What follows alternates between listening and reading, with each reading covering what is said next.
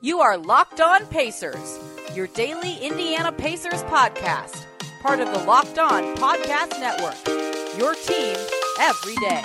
Welcome in to the Locked On Pacers podcast. My name is Adam Friedman, as always, one of the co-hosts of this wonderful podcast. And on today's show, it is free agency week on this Pacers podcast, and that means it's free agent player season reviews.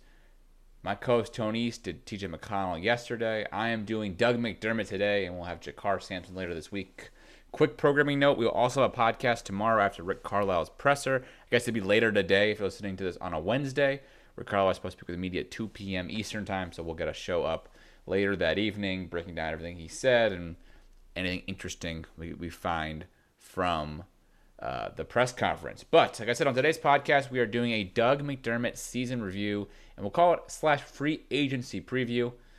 Obviously, McDermott is a free agent heading into the summer, hence the name of the show. So we'll talk about where that stands, where I think he might land, how much money he'll make, all the free agent goodness at the end of this podcast. But first, we're going to start with one word to describe Doug McDermott's season, and the one I picked is unanticipated. Doug McDermott, I think, had a unanticipated season for the Pacers. Certainly, I thought he made a leap from year 2 to 3 as a Pacer. Right, his first year as a Pacer, I thought he was very overrated, I think is the one I would have described it. Shot well from 3, not high volume, barely played 17. He played 17 minutes that season. Shot well, but didn't score a ton of points, and sort of just like was really just spacing and not spacing and scoring. Next season, I thought he was better, certainly, but this year, I think it came out of nowhere. He went to become a 13-point per game scorer. He shot 53% from the field, 39% from 3, and 82% from the line. The unanticipated part was his ability to become a slasher, a not just one-dimensional three-point shooter, but a legit 2-point scorer, an efficient inside of 3 feet scorer. And that's why I call this unanticipated. I did not see that coming. He was one of the few players who there are probably a few, him, McConnell, are probably the two who benefited the most from Nate Bjorkgren's different style of coaching that sort of just let them kind of make a leap. I guess Brogdon had probably one of his better seasons, but I think those two guys took off the bench. Granted, some of that is minutes, right? McDermott played 24.5 minutes per game. That's a career high for him in any season.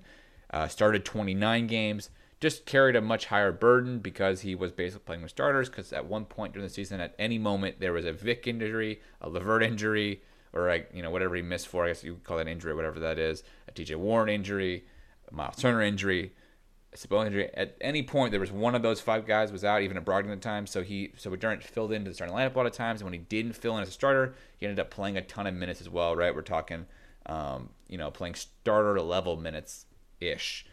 Some nights when they just didn't have the depth.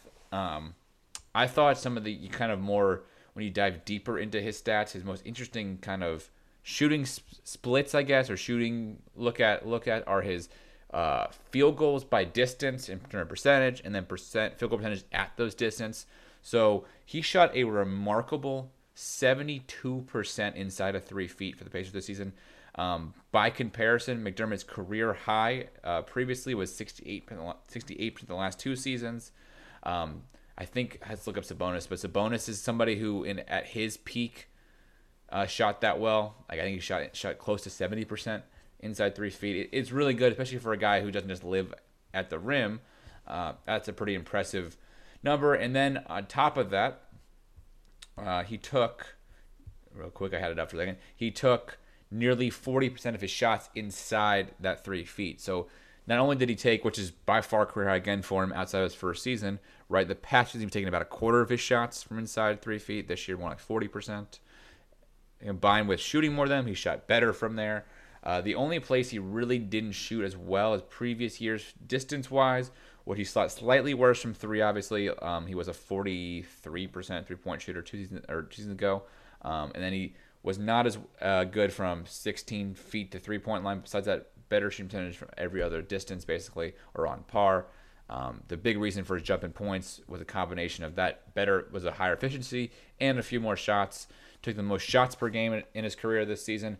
just a just career year for the 29-year-old who will be heading into his year 30-year-old season next year.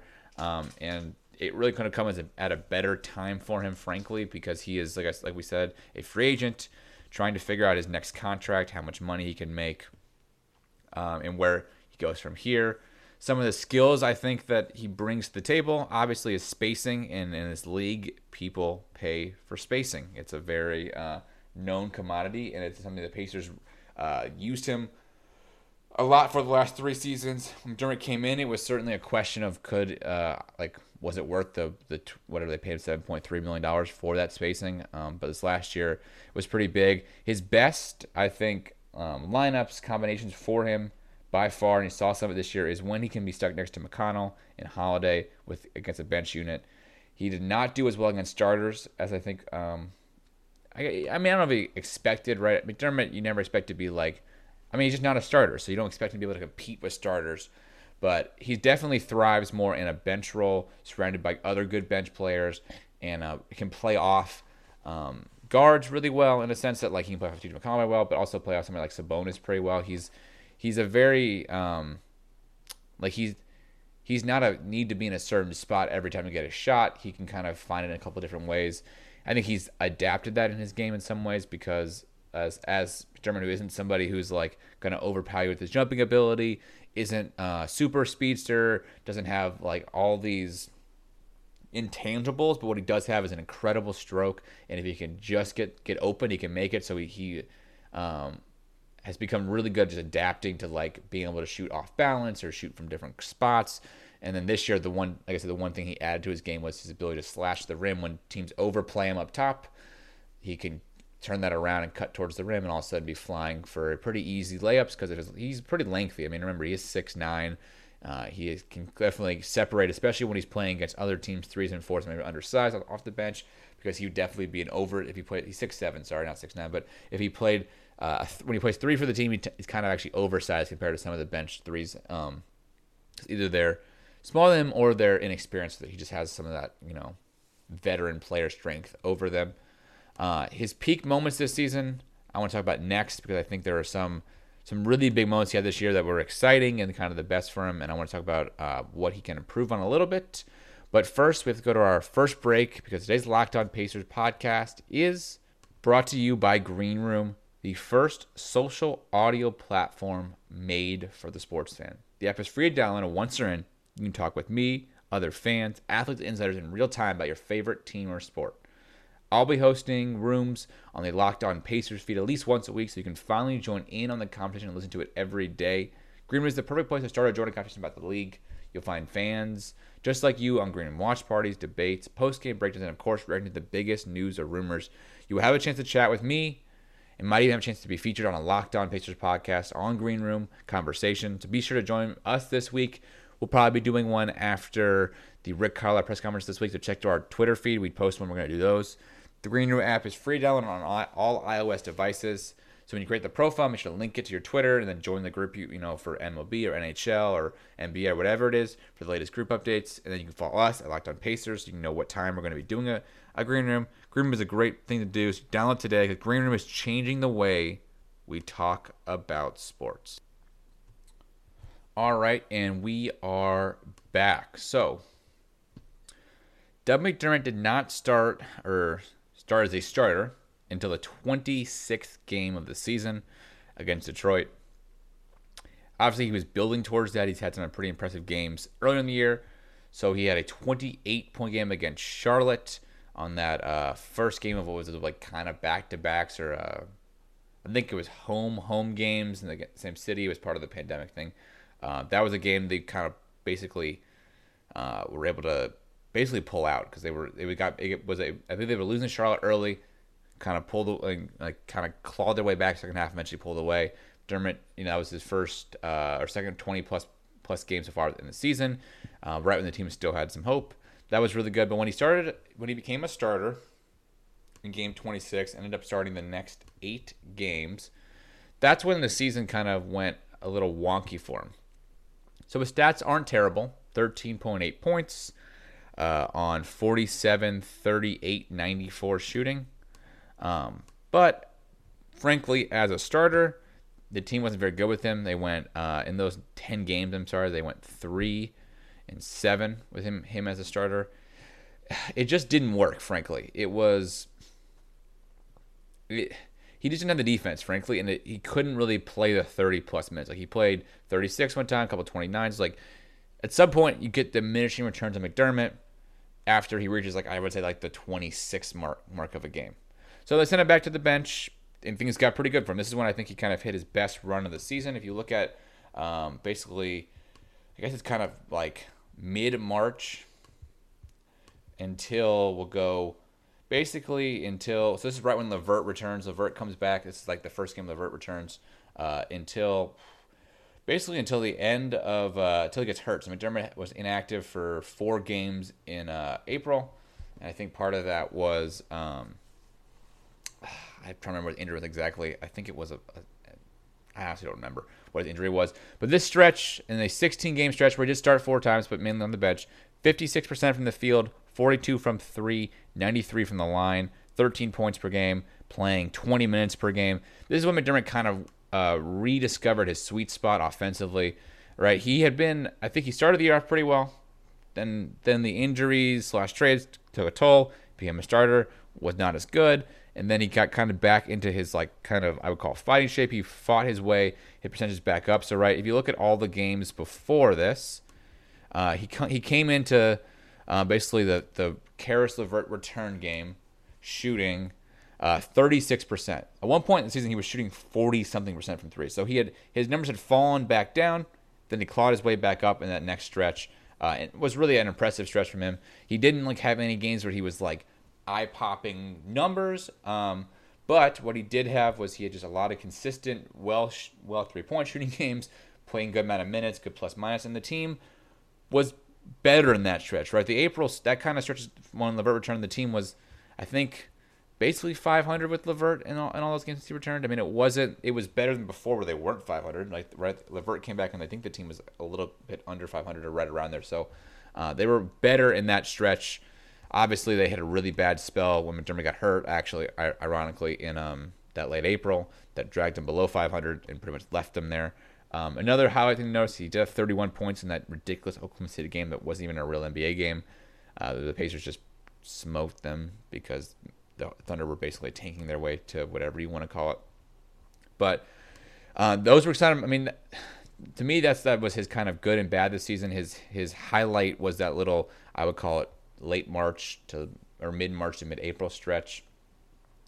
What he didn't have this year is any kind of game where I was like, where he had some fourth quarter. I mean, the Pacers didn't play a lot of games like this. These fourth quarter close games, back and forth. They didn't play very many of them outside of like the first probably month of the season.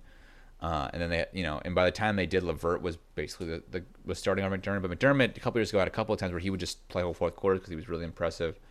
He didn't really have any of like those like eye popping close game 3-point performances. But what he did have was a pretty consistent year. He came in this year, I think. There was a thought like, what is his ceiling? Where can he step up when guys get hurt, or is he more just a role player, bench player forever? And I think he kind of proved this year that he could be a starter somewhere on if it was a worse team. He's obviously better as a 7 or 8, but if you put him on a bad team, he could be a starter-ish. But what he did prove is that he is an efficient scorer. He's now put up 4 straight seasons of 39% or more from 3. So 42.6 in his combined year in Dallas and in New York, and then 40 in his first year, 43.5 last year, and 38.8 to 39 this year. So that's now basically all but one season where he's 37% above from 3. I mean, he's pretty much proven he is a fantastic 3-point shooter, can space, and this year he got the volume up to his most, where it took 4.3 threes per game, or the last 2 seasons, and shot just as well from both seasons. So he has definitely shown that he is an efficient scorer if you just kind of put him in the right system and get him playing the right amount of minutes. And that's what I think is what makes him most valuable heading into free agency next year. And that's what I'm going to talk about next is Doug McDermott's free agency and where I think he's going to go and how much money I think he's going to make. But first, today's Locked On Pacers podcast is also brought to you by our wonderful friends over at Built Bar. Built Bar is an amazing protein bar company that makes 9 delicious flavored protein bars that are 100% covered in chocolate. Their flavors are coconut, coconut almond, cherry, raspberry, mint brownie, peanut butter brownie, double chocolate, and salted caramel. These things are great for somebody trying to just like indulge in a late afternoon snack, for maintaining and losing weight or building muscle because of the protein. I personally love these things as kind of that pre-dinner, post-lunch snack to get you through the day. My favorite one, the peanut butter brownie, has 18 grams of protein, 180 calories. Just, that right amount to kind of keep you full, but also help you build that muscle up from a nice workout. And right now, if you go to BuiltBar.com, your promo code LOCKED15, you get 15% off your next order. Go to BuiltBar.com, promo code LOCKED15 for 15% off your next order at BuiltBar.com. And we are also brought to you by our wonderful friends over at BetOnline.ag. BetOnline.ag is the fastest and easiest way to bet on all your sports action. We've got the baseball season in full swing, and you can track all the action on BetOnline.ag.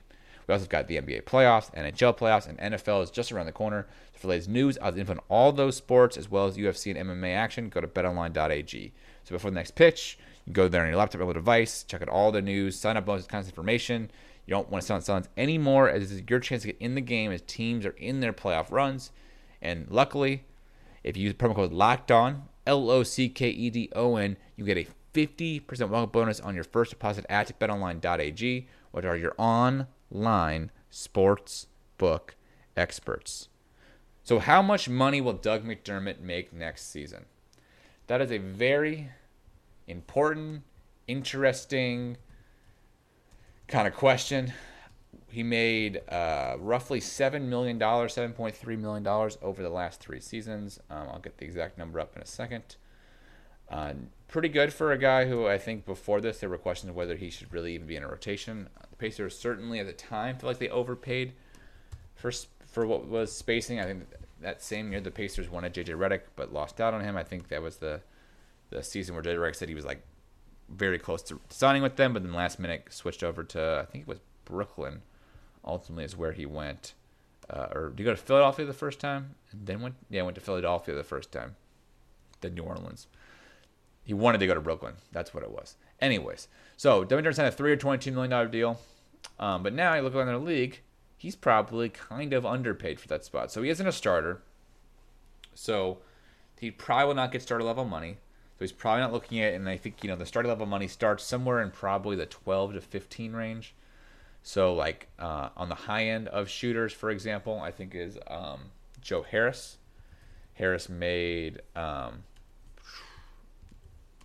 what did he make? He's on a 4-year, $75 million deal. So he made $16 million last year, 16 next year, then 18 and $19 million. That's the high end. Now Harris does start. Saw his playoffs, so maybe he shouldn't be. Although I think that you can kind of wipe away 1 year, but that's kind of the high end for a shooter level. Somewhere in the middle. So J.J. Redick also started made 13 last year. He's probably a little closer to McDermott's value. You can keep going down. Some of the sharpshooters, if you look around, you've done this. Let's see, it's pretty hard to look at some of them. Even that guy George Hill, who I think is maybe not the sharpshooter like McDermott, but is a similar spot, veteran guy. Probably not a starter, but playing bench, but can play some starter minutes. Made about $10 million. I think he was at the mid-level exception last year. And so you're probably looking. The question, McDermott, does he get more than $10 million? That's kind of the question that we got there. The cap space is not like fantastic, so that will help the Pacers. They do own his bird rights, that also help the Pacers. I haven't run all the numbers and looked at like what they can pay him, what they can pay McConnell, what they can pay somebody else or whatever, because they also can make a move one of the contracts, and that could throw things off. Could McDermott be used in a sort of trade, right? So could you see the Pacers package McDermott, let's say a center, and McDermott would be a sign-in trade? Maybe to get, but if McDermott go along with that, but that might work just to get to the salary number. I think there are some rules about sign-in trades and packaging, and they might not be able to do that. I don't know the exact rules with how they do that. But if I had to guess, he'll make more than 7.3. You're probably looking at somewhere between 8 and 10, maybe on the high end, he gets 11 or 12.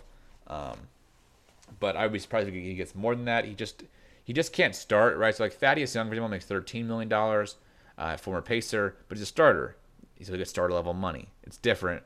where I think a team paying for McDermott is going to be a team that's competing. I mean, I don't think he's going to get a lot of offers from these like lower level teams. It's going to be a team that's like a playoff aspiring team or a team that's right there that wants his extra shooting and spacing to the next level. I think there's a good chance he resigns with the Pacers. I think, he's had 3 great seasons with them pretty much in hindsight. In terms of shooting percentage wise, he's reached all their expectations. I would just be surprised if they didn't feel like they wanted to bring back that shooting. Obviously, it could get priced out. There could be luxury tax implications to the whole thing, but if they can get him back for under $10 million, I'm not sure why they wouldn't, especially if they can use the bird rights on him, not need to use their mid-level, so they can have that if they need to for other flexibility purposes. So, I mean, I think there's there's 2 big free agents, him, McConnell. I would lean towards keeping McDermott. I think it's harder to find shooting than find a good backup point guard. There's a lot of good point guards in the league. But it'll come on the cost, right? If McConnell gets $8 million a year, that's probably not worth it, where McDermott at 10 is probably still worth it. Even if it is a slight overpay, I think you overpay for shooting this league ultimately. That's the end of it. You overpay for guys who can shoot in spacing because it's hard to come by. And even though he's not the best defender, he's got certain these limitations. We've seen when he is in a lineup with Justin Holiday, Sabonis playing as bench guys, he can kill it, and that's the goal, right? I mean, you don't sign McDermott for him to play start 11 minutes. You sign him to be your 7th man, the position that he's going to play bench minutes and be able to kill those bench minutes, and he's done that in the past. He's been such a good offensive player that he's been able to dominate bench minutes.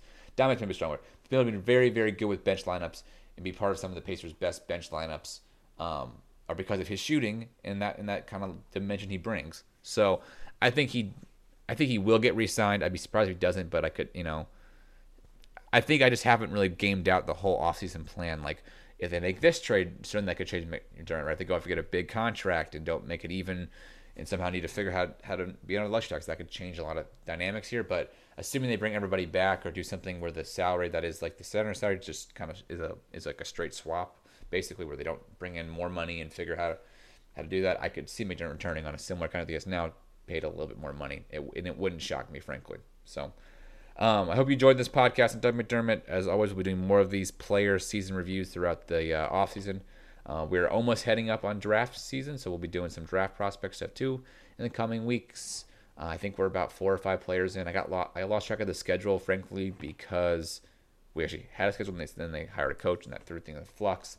So we'll be just kind of sprinkling these in throughout the offseason, and they'll get the free agency, and the Locked On Pacers podcast will be your place to go for all Pacers off-season news, and soon enough will be to a season. So that's all I got for today's show. As always, you can follow us on Twitter at Locked On Pacers. Me at Freeman5, my co-host Tony's at T East NBA. That is all for this podcast. See you guys again tomorrow.